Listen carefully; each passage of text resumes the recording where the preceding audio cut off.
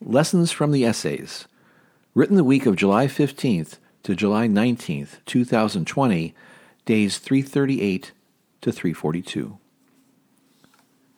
This is a moment that I could never have anticipated. In fact, it is a moment that I kept thinking had arrived.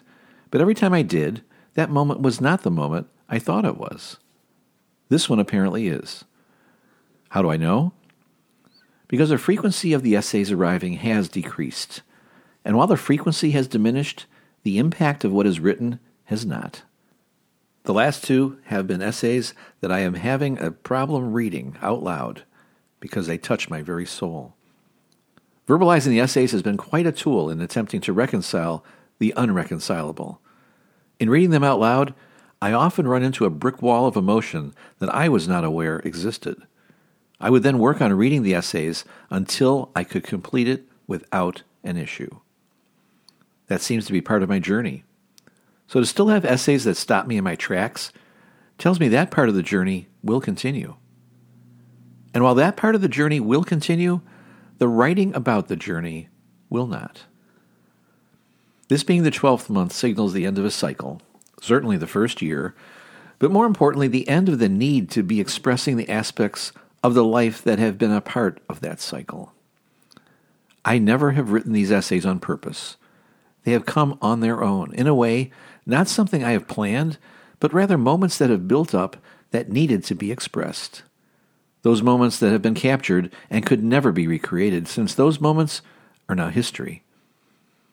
In writing the essays, I have written my life, more of a diary of sorts. Each essay has reflected several things. First is the indescribable pain of the moment. Attempts to put into words what can really not be put into words. We struggle to label those situations, those moments, often scraping together some semblance of a story about what is at its core that indescribable reality. Next, they have been observations of the journey, realizations about what has taken place, a third-person look at a first-person experience. Lessons along the way in reality, some of them emerging as studies of the absurdity of what has taken place, others lessons hidden amidst the anguish, still others expositions of topics that are even educational, since they are originating at the very scene of where the lessons have been learned. And then, there are the most precious essays, the ones that have arrived throughout the journey. The essays of the special relationship I had with the most extraordinary person I could have ever been blessed to be with.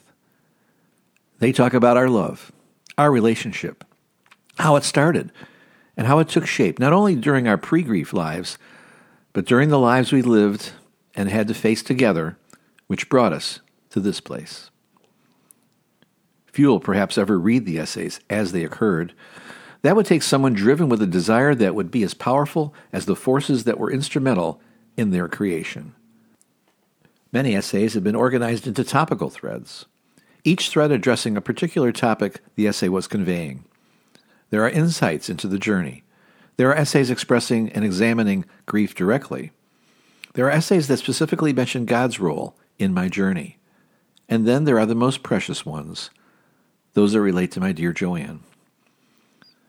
As the essays come to their logical conclusion, I reflect on how much they have been a part of my life. In a way, I will miss their comfort, because even though their stories are often so difficult, writing about that difficulty brought with it a comfort that is equally as difficult to explain.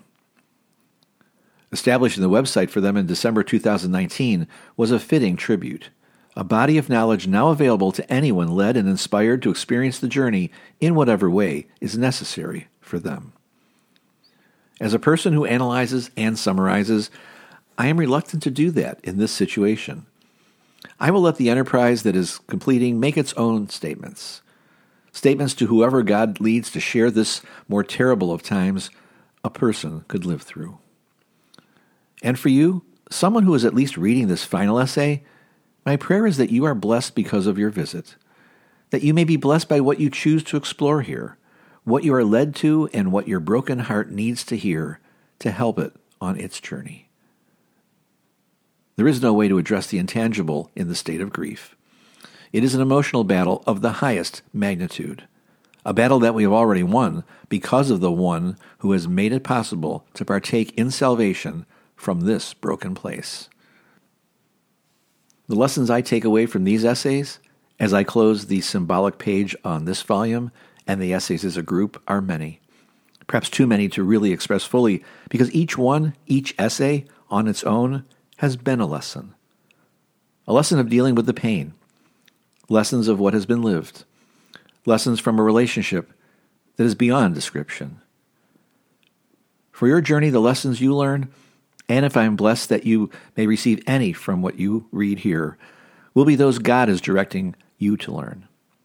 My privilege of sharing my lessons with you will be one of the greatest gifts of my new life, a gift I and God have freely given to you. Be blessed by them.